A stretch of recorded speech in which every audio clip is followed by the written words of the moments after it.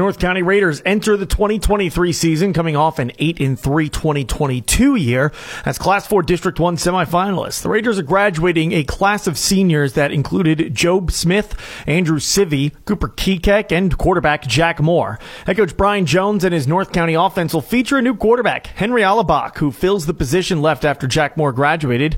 Coach Jones says Alabach has worked hard this offseason to earn the starting QB job. Everybody had kind of expected Henry to be the heir apparent, and he had a great offseason, great offseason in the weight room. And then Henry's a football first guy. He takes football seriously, and it's something he's really passionate about. And if it wasn't raining or there wasn't snow on the field, he and a group of his friends were out there running plays on their own just about every day during the offseason. And coming into the preseason, you can really tell that those guys spent a lot of time running plays and getting reps and developing their game. I think people are going to be really surprised at what he's able to bring to our offense. After key contributors graduated in the spring, where does the depth stand this year compared to last year? Here's Coach Jones. For the past couple of years, we've been really thin on the offensive and defensive lines, and that might be one of our biggest skill groups this year is our offensive and defensive linemen. And we're really thin at our linebacker position right now. We don't have a lot of linebackers, so it's kind of strange how depth at certain positions kind of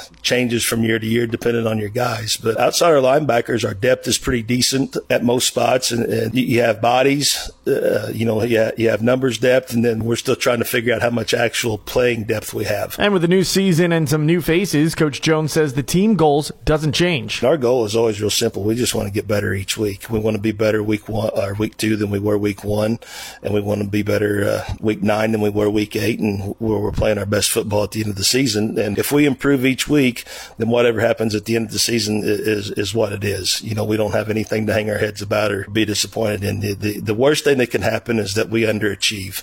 To say that we're going to go out and do great things, turn out heads and stuff. Yeah, it's too early to say that, but the main thing is as long as we don't underachieve and we play to our potential and get better each week, then we're going to be satisfied with what we've done at the end of the season. The Raiders open the season at Farmington on August the 25th in a Week 1 broadcast contest on AM 1240 KFMO. North County's home opener is in Week 2 against the St. Clair Bulldogs on September 1st before they head back on the road to DeSoto in Week 3 and return home to host Hillsboro in Week 4 on KFMO. The Raiders are at Mount Vernon, Illinois in Week 5, followed by a home date against conference foe Festus in Week 6. Week 7, the Raiders travel to Windsor to face the Owls and continue the road trip in Potosi against the Trojans during Week 8, both of which will be on KFMO.